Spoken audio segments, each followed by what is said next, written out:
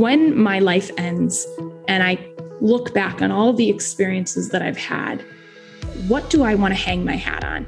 And am I doing something every single day to make that future a reality?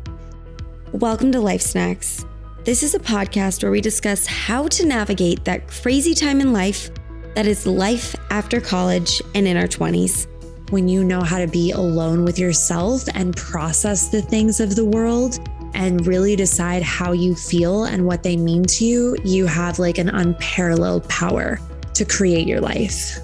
Here we'll learn through snack-sized stories but life-changing advice about how to create a life we truly want to live. The great equalizer is that we all have experiences and a voice and the power to do something great in this world. For those of you that may be feeling lost, you are absolutely not alone. I think it's a really beautiful moment when you realize that your passions and your purpose and ultimately what brings in your paycheck can align. I'm your host, Lauren Tierney, personally obsessed with snacks, personal development, and helping women be more connected as we navigate this crazy time in life. Thank you so much for being here. Let's get snacking. Hey guys, welcome back to another episode.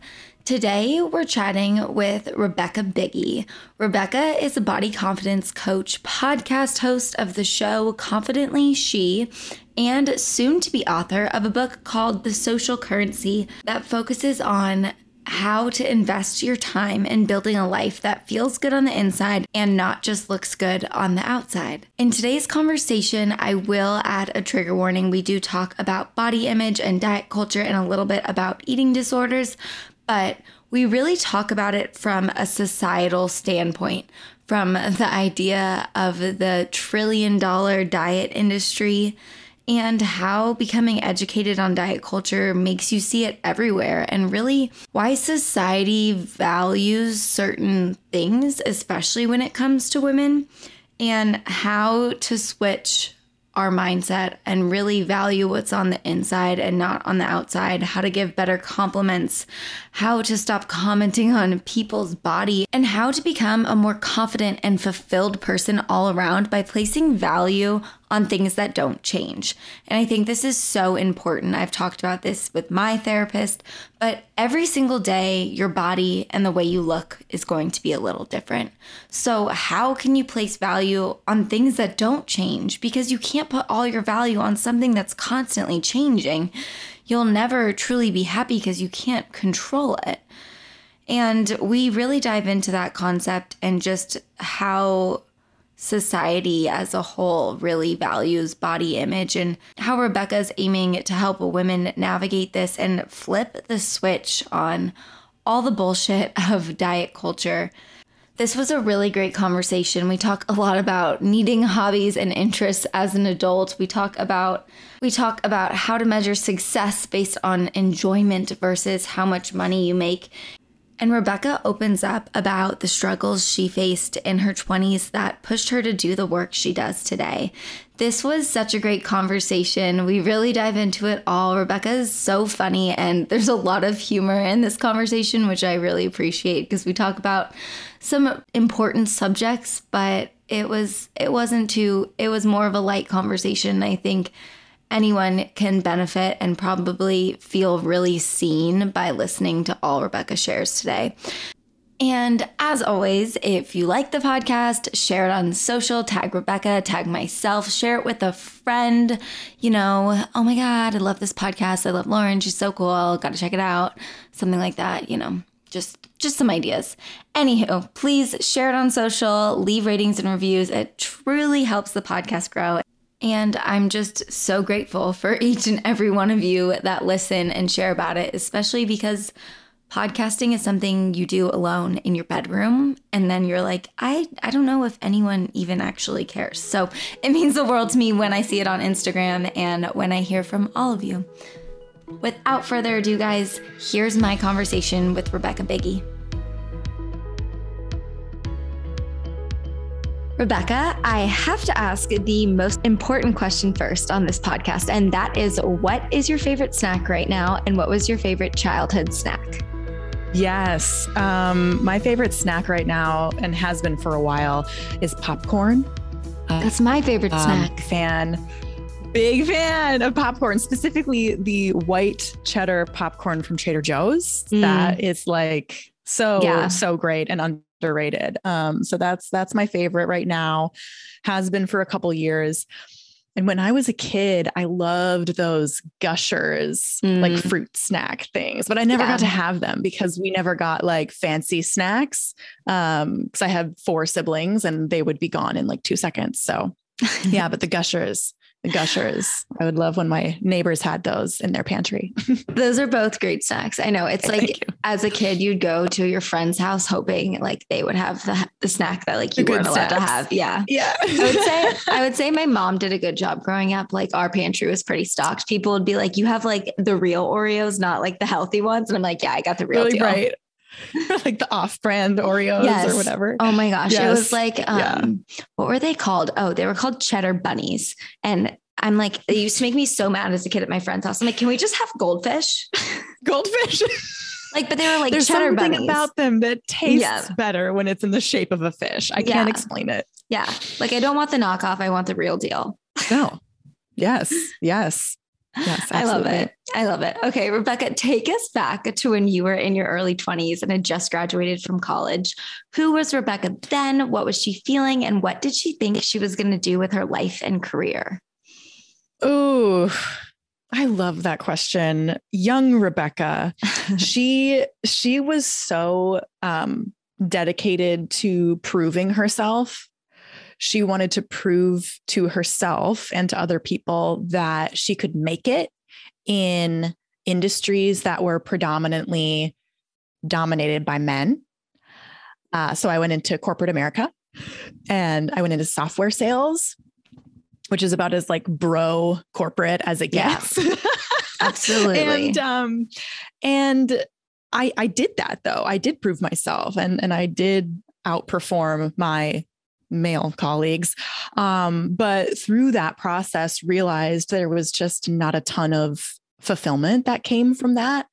And from a heart perspective, I really started to ask deep, big questions like, why aren't these things fulfilling me? Yes. And why is it that even when I keep reaching these goals that I set for myself, it's like, okay, yeah, that's great and good for me for a couple hours.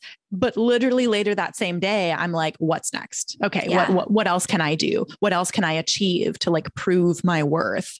So that's where Rebekah was in her early 20s. And I think that's where a lot of people find themselves when they are like high performing people. Mm-hmm. It can be a different type of insecurity that we're trying to fix that we don't even know that it's insecurity. Yeah. It's quite interesting, right? We're taught to go to school, get the job. Like I actually work in tech. I lived in San Francisco, lived in a house of girls who all worked in software sales. So totally know the place you're in. And it's quite interesting because I think it's like, you can keep achieving, you can make the money, you can get the promotion. But at the end of the day, if you're not waking up and enjoying like what you're doing every day, at what cost, like what value do you put your happiness on? So I'd love to hear like where you went next and how you evaluated that, because it is hard when you're making a lot of money and you're in an industry that people tell you like, this is it, you're where you need to be quote unquote successful. Yeah. Yeah. Well, I think you touched on a couple things that are really interesting. So first, where I went was, okay, well, maybe I need to get into a relationship to give me fulfillment, which is not a bad idea. But when the purpose and intent behind it is like, this needs to fulfill me, well, at least I started to compromise on some things that would normally be like a deal breaker, but I'm like, well, this is just to fulfill this like one part of my life. So it's okay if these other things aren't really aligned, because I just need it for like this piece of my heart and this piece of my life. And it fits there. But then what happens is over a number of years, those other things that you ignored about this person, or I should just say other things that I ignored about this person became like, yeah, this is going to be a problem if this is the person I'm going to be with forever. So I did get engaged to this guy, and I called off that engagement after about a year because I played the movie forward and I saw kind of how my life would be with this person. And I knew that it wasn't going to be good. So I made that really tough decision to not follow that traditional path of, you're in your mid-20s, time to get married, time to, take that next step, whatever that means, and kind of rejected that. And I think that ties in nicely to your question or your statement about what success looks like, because we in our culture have a very rigid idea of what success is. It's, get married, have the job, have the house, go on trips and vacations, and kind of build up these physical assets or relational assets in your life. But no one really asks, well, what if that person isn't going to bring happiness and stability to my life? Yeah, I could marry that person, and on the outside, it would look like progress. It would look like success. Yes, I could take that job that pays me very well and I can live comfortably. But like you said, what if I'm waking up, dragging myself out of bed, going, oh my God, look at my calendar today. I just want to run away from all of this. Like, is that success? No, I would say it's not success. And so we need to take it into ourselves to say, what do you want your days to look like? And how can you build a life around that, rather than reaching these different milestones that culture tells you is what's going to bring success? Because I reached a lot of those milestones. And let me tell you, like, it's not reaching the milestone that's what makes you happy. It's doing it in the right way, at the right time, with the right people, in the right circumstances. Yeah. And that takes time to figure out. So I don't know if I answered the question. No, you did. That's the answer. So good. I feel like two big things here are, one, like seeking external things for internal happiness, right? We talk about this a lot on the podcast, and I know you talk about in this, your work or in the work you do, but it's so interesting, right? Sometimes we're like, the boy's going to make us happy, or the man's going to make us happy. The house is going to make us happy, the job. And if we don't get quiet with ourselves and really think like, who am I and what would make me happy without anything external, that's when it gets deep and kind of scary. And we don't usually evaluate those things. Yeah. Yeah. And I love that you said it gets scary, because that's, I think, where a lot of people start to pull back. And that's where, in the work that I do, because we haven't even gotten this far yet, but with body image and self-worth, is once you hit on something that feels scary, that's where the growth is. Like, you need to go into that further, and you need to trust that you are okay to explore that idea in a deeper way, because the answer is never, oh, you actually don't have any worth and value. Like, you're never going to figure that out. Like, that's never going to be the answer. The answer will always be, maybe this person doesn't see your value, or maybe this job isn't fulfilling you, but that doesn't mean you'll never be fulfilled, or you'll never find love, or whatever else, or you'll never be seen as attractive, or whatever that is for your specific heart. But when it gets scary, that's where I'm like, ooh, this is about to get interesting. Yeah. We're about to learn something here. So dig into that. Absolutely. Because I think our fear tells us something. Like, when we're afraid of something, that means we should probably do it. Even though I think we often think, oh, that's scary. Like, I shouldn't even go there, but it's something we haven't explored yet. So I think that's such a key piece.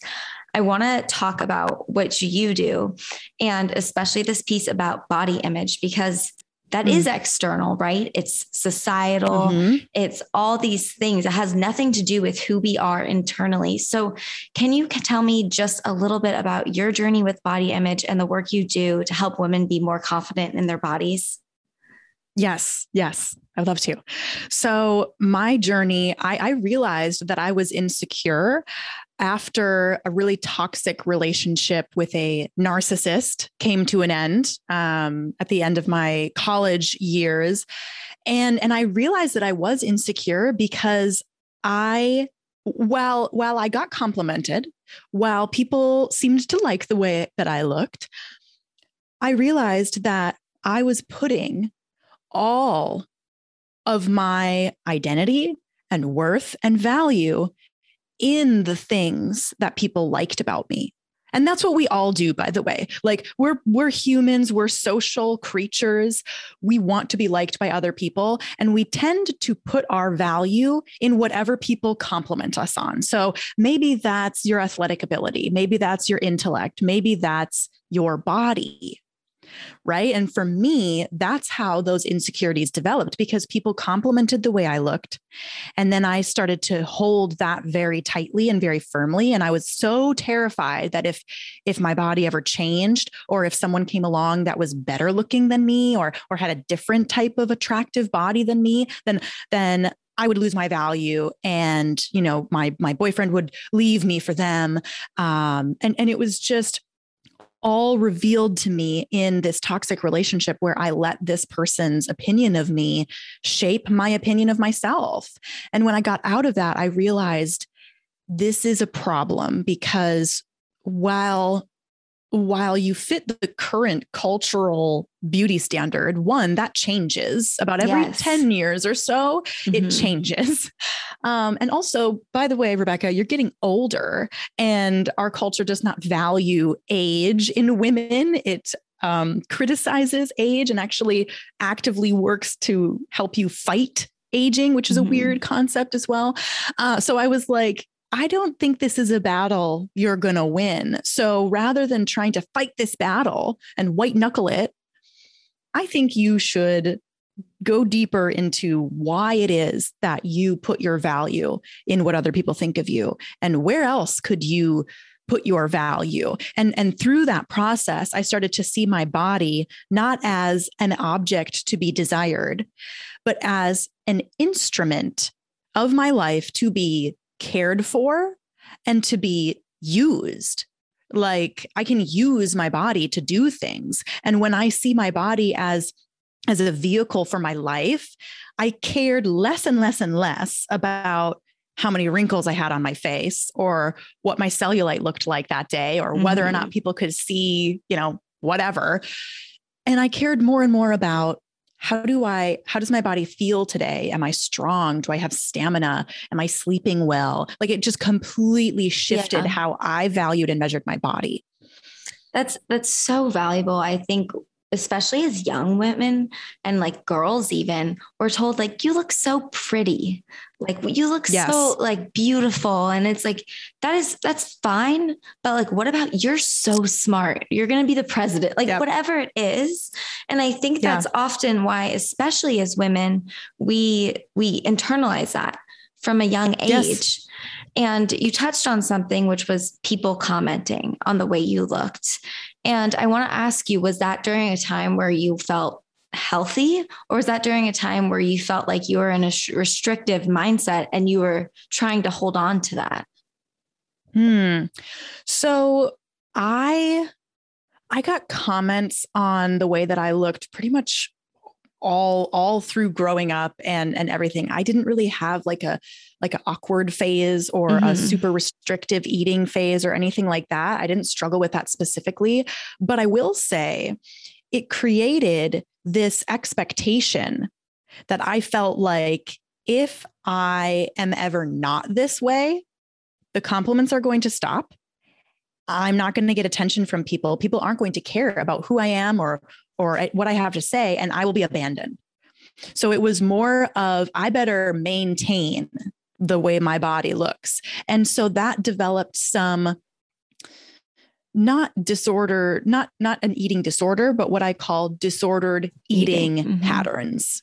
Because everyone who has not done this work, everyone has disordered eating patterns because of how we internalize marketing messages, the calorie counts on the menus now. Like you can't not have some kind of disordered eating. Like, oh, I like to cut my food in half and then save the rest for later and put the dressing on the side. Like that's a disordered eating pattern. Like you're overthinking this and for what reason? So it wasn't like someone was complimenting my eating disorder, which I know happens a lot. Yeah. But it was people are paying attention to these pieces of me. They like what they see. So therefore I better keep it up. And that made me feel weird. It's because people they were complimenting external things. And the danger is like who we are externally will change throughout our lives. So it will change every day. And you can't put weight on something that changes every single day. And I want to talk about this idea of disordered eating versus eating disorders. And I have an episode coming out about this in the next few weeks, but it's crazy because as someone who went through a pretty severe eating disorder and went through recovery, I was telling my friend, I was like, this isn't right to say, but having struggled with that makes you think every single person has an eating disorder. Because if you've gone through the recovery and done the work, you're like, you're the person that's like, oh, I really don't deserve that. Or like, I better get another workout in today. Or like, oh, we really shouldn't. It's like this language that you get someone who's recovered and gone through tons of therapy. I can still catch myself saying things like that because it's societal. Like we have like the labels on menus sometimes will be like the healthy start, like the sweet indulgent, like it's ingrained in everything. Yes.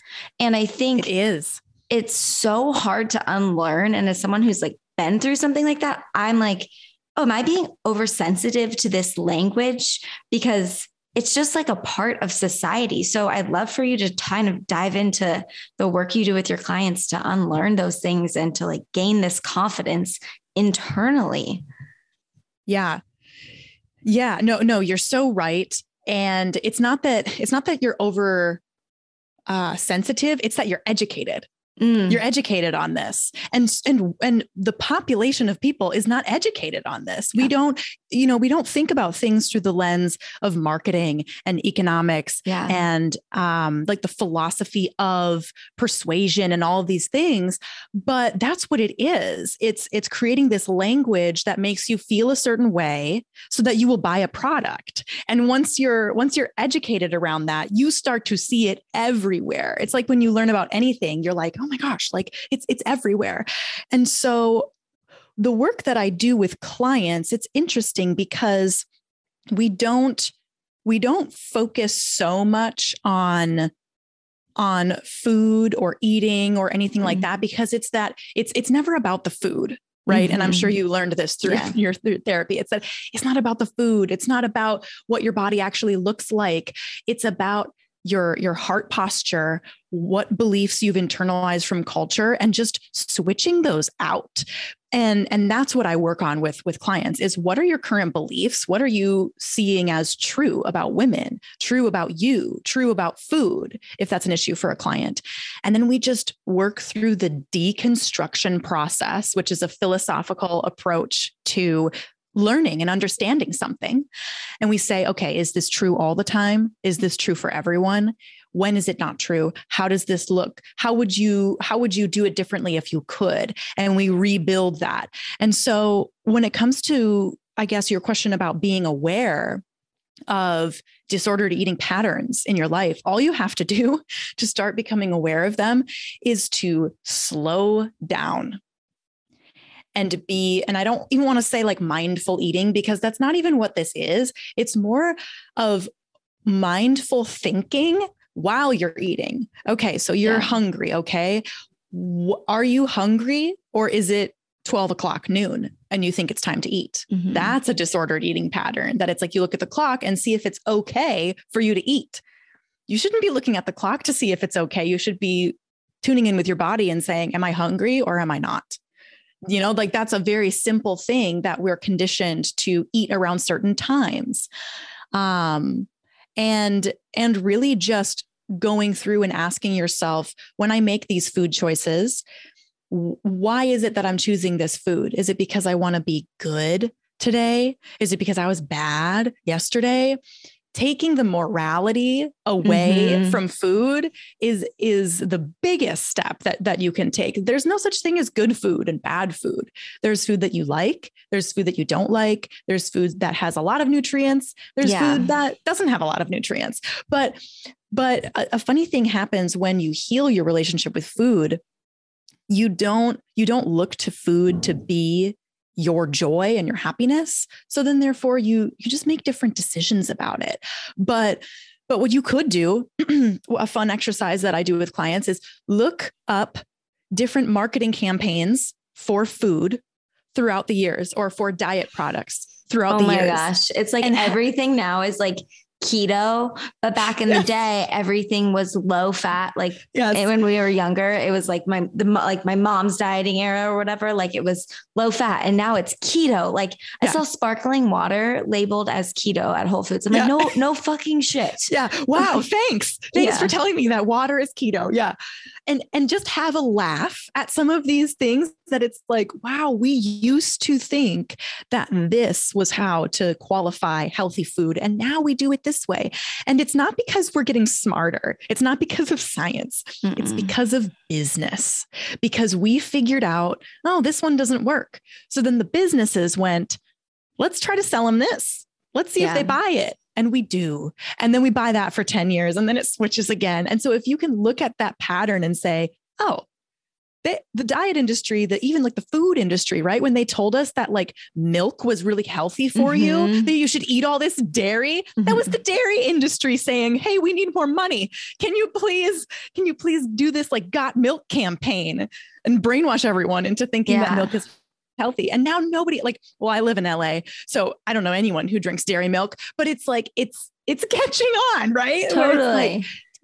Dairy is not good for you. And how did we figure that out? Not through these marketing campaigns, because the businesses don't care about your health. They care about, your money, and they want it. And so that's a fun exercise to just kind of educate yourself on the different food language that has been used over the years, and kind of get like a jump start into like being aware of how we talk about food and all that.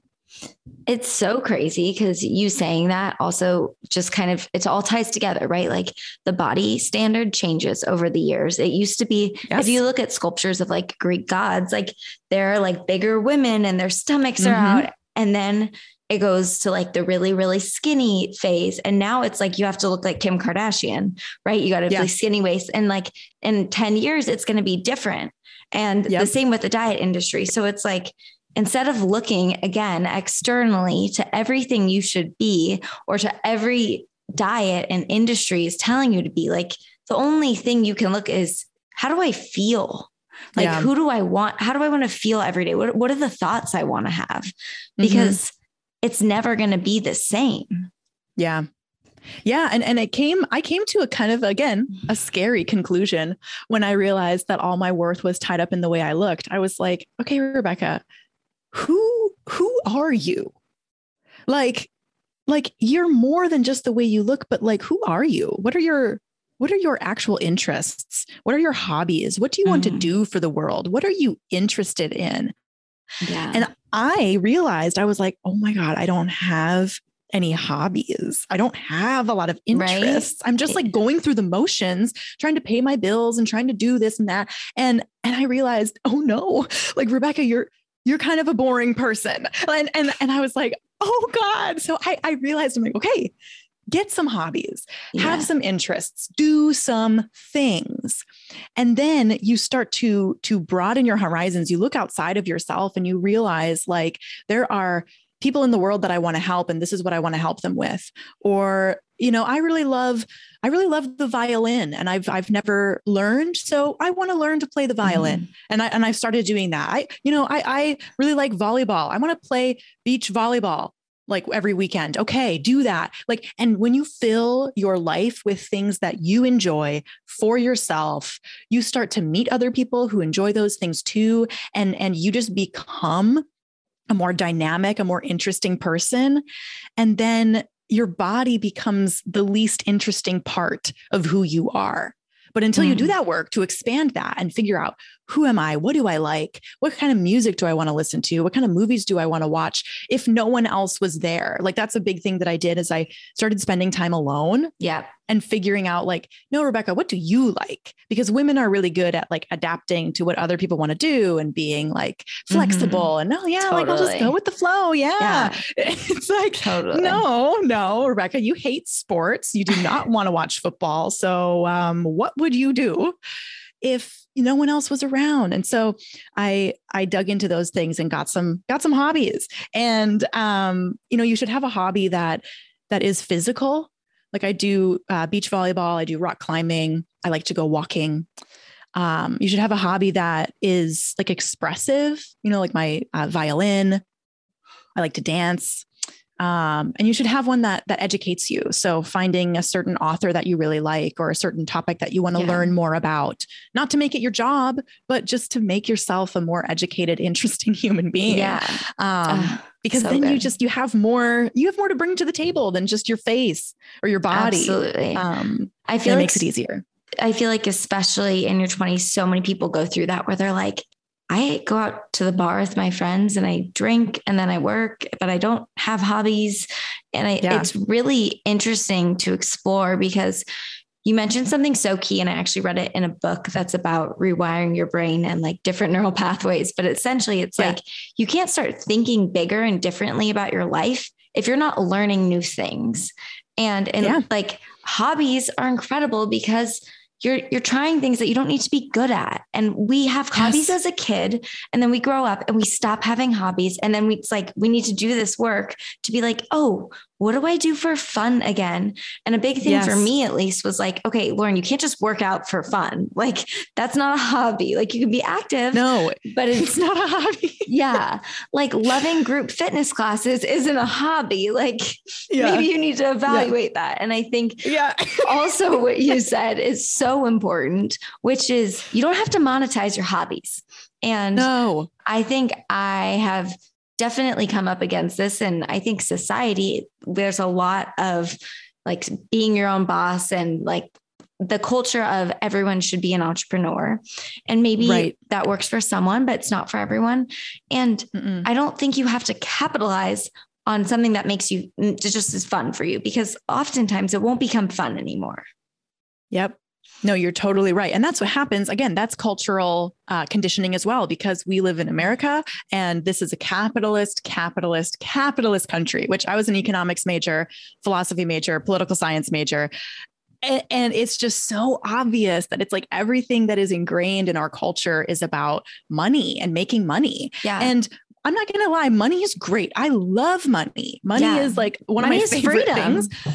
Yeah. Yeah. But like you say, if you attach because what happens when you try to monetize your passion is that you then start measuring its success based on how much money you make from it, rather than how much enjoyment you get from it. So I made a promise with myself when I started learning violin. I was like, Rebekah, you are not trying to be a world-class violinist. You may not ever even do this for someone other than your roommates who have to hear you, like this is for you to have an outlet of enjoyment and expression and to have some discipline and something that's difficult for you, but it's so true that there's this pressure of almost like you have to be an entrepreneur and you have to find your passion and monetize it in order to be a successful person, right? That's just like the new wave of what success is kind of looking like. But I mean, I work a 9-to-5 job because I don't want to have the pressure on my business of like healing women's hearts around the way they feel about their body. I don't want to have that pressure. And I have a corporate sales job still. And that's good for me for right now. It's balanced. It works. And and you don't have to conform to, this new wave of how we're measuring success either. I love what you said. That's good for me for right now. I think sometimes we're so focused on what's the end result that we can't sit in the now and appreciate it. And I'm interested to hear if that comes up with your clients. And just as you coach people, I'm sure they go through career transitions and life changes. And I'd love to hear just like some of the fears that come up, especially for women when it comes to those type of things.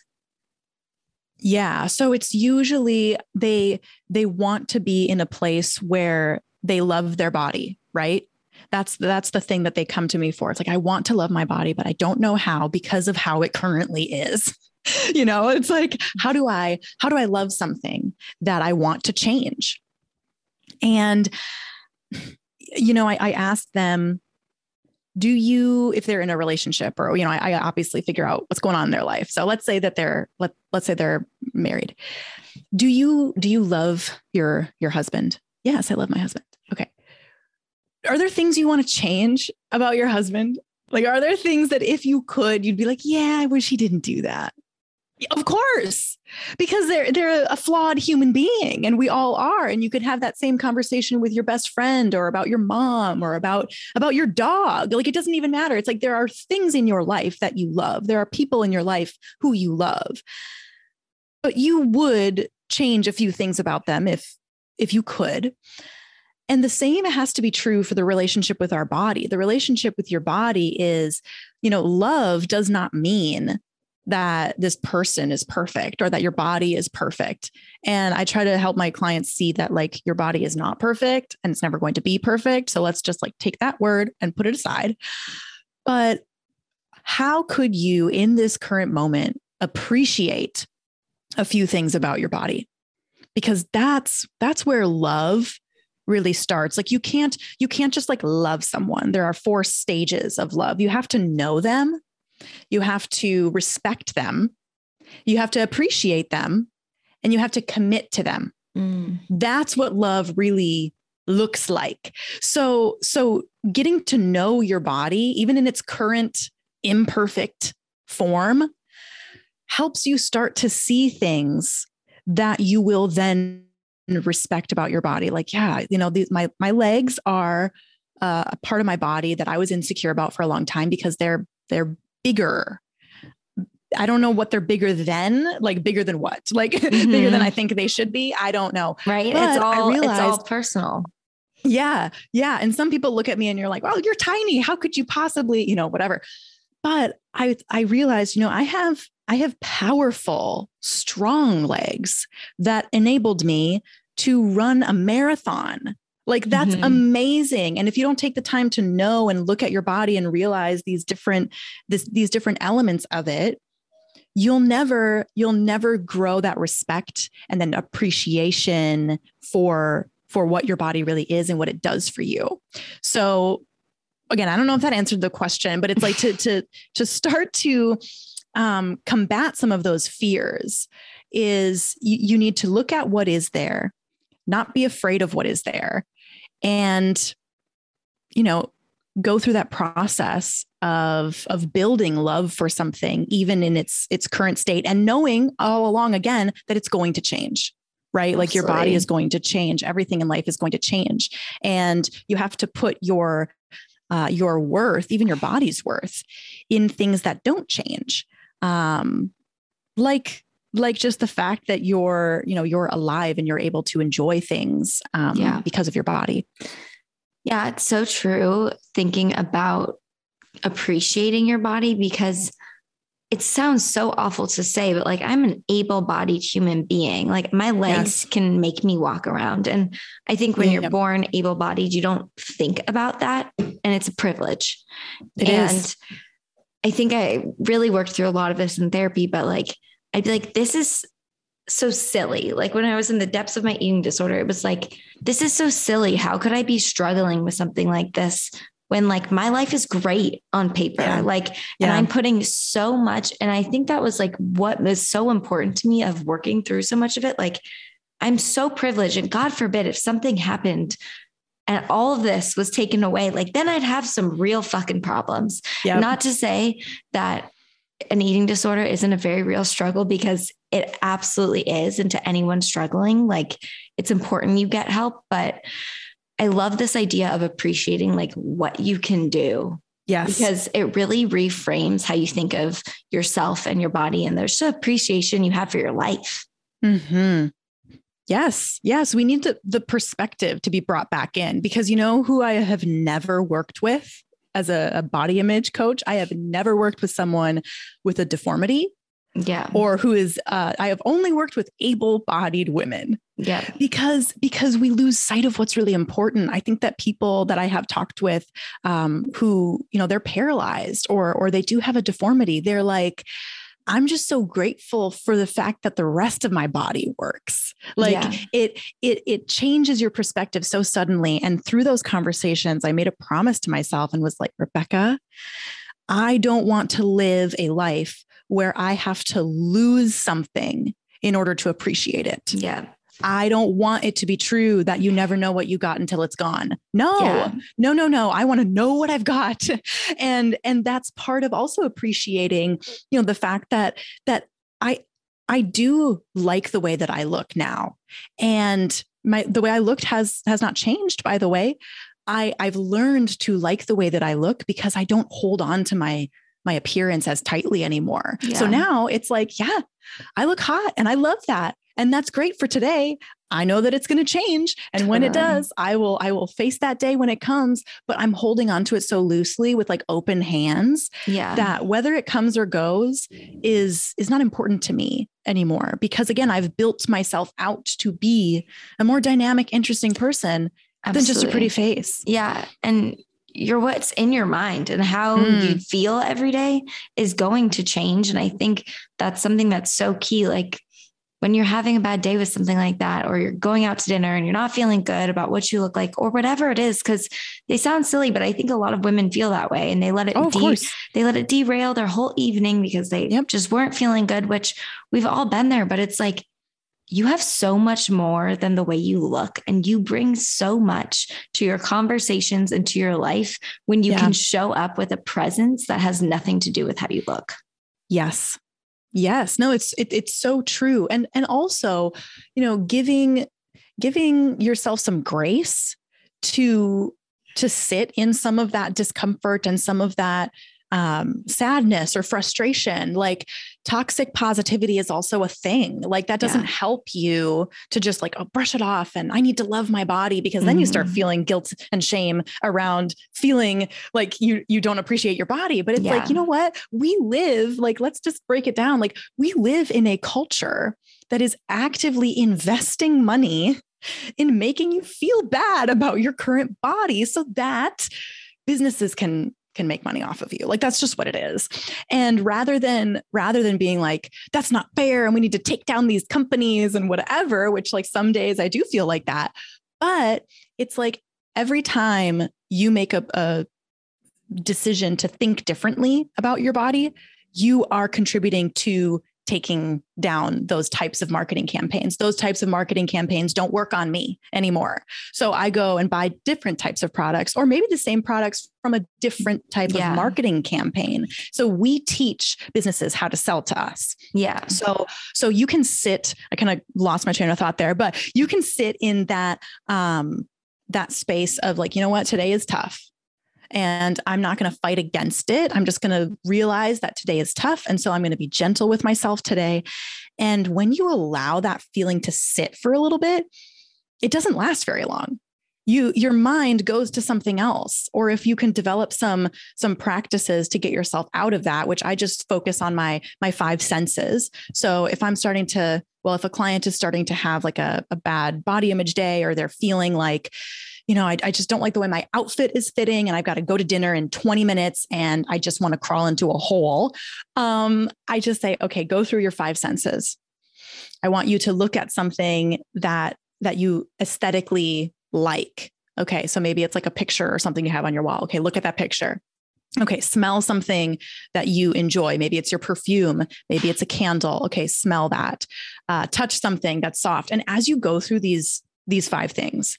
Well, it seems like, what? You want me to smell a candle? Like, like it seems very simple and basic, but it is simple and basic to get yourself into a place of appreciation of like, oh my God, I am able to smell this perfume that I love. Oh my God, I am able to touch this blanket that is so soft that I love so much.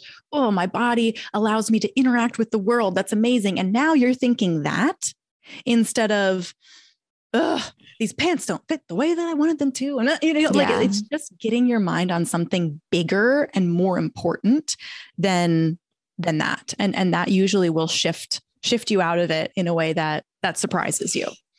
Yeah. And it's about, when you say dismantling the patriarchy of like diet culture and everything else, it's also about giving the women in your life better compliments. It's not about what they look like. It's about like, maybe like, you seem so happy, you're glowing, like whatever it is, like your energy's so good today.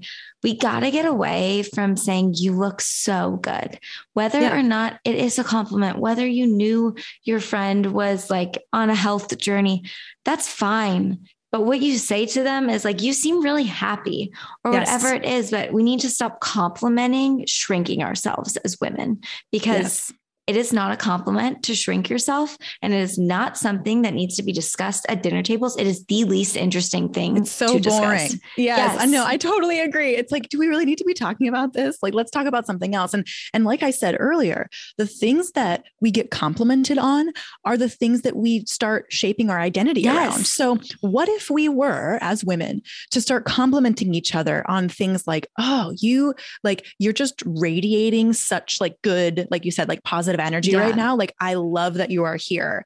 Or I'm so proud of your dedication to your job, even though you hate it right now. Like that actually, like that's absolutely good for you. Or like, I'm so excited you took up that new hobby. Like, tell me more about it. There's so many more interesting things to talk about. Yes. I'm totally with you.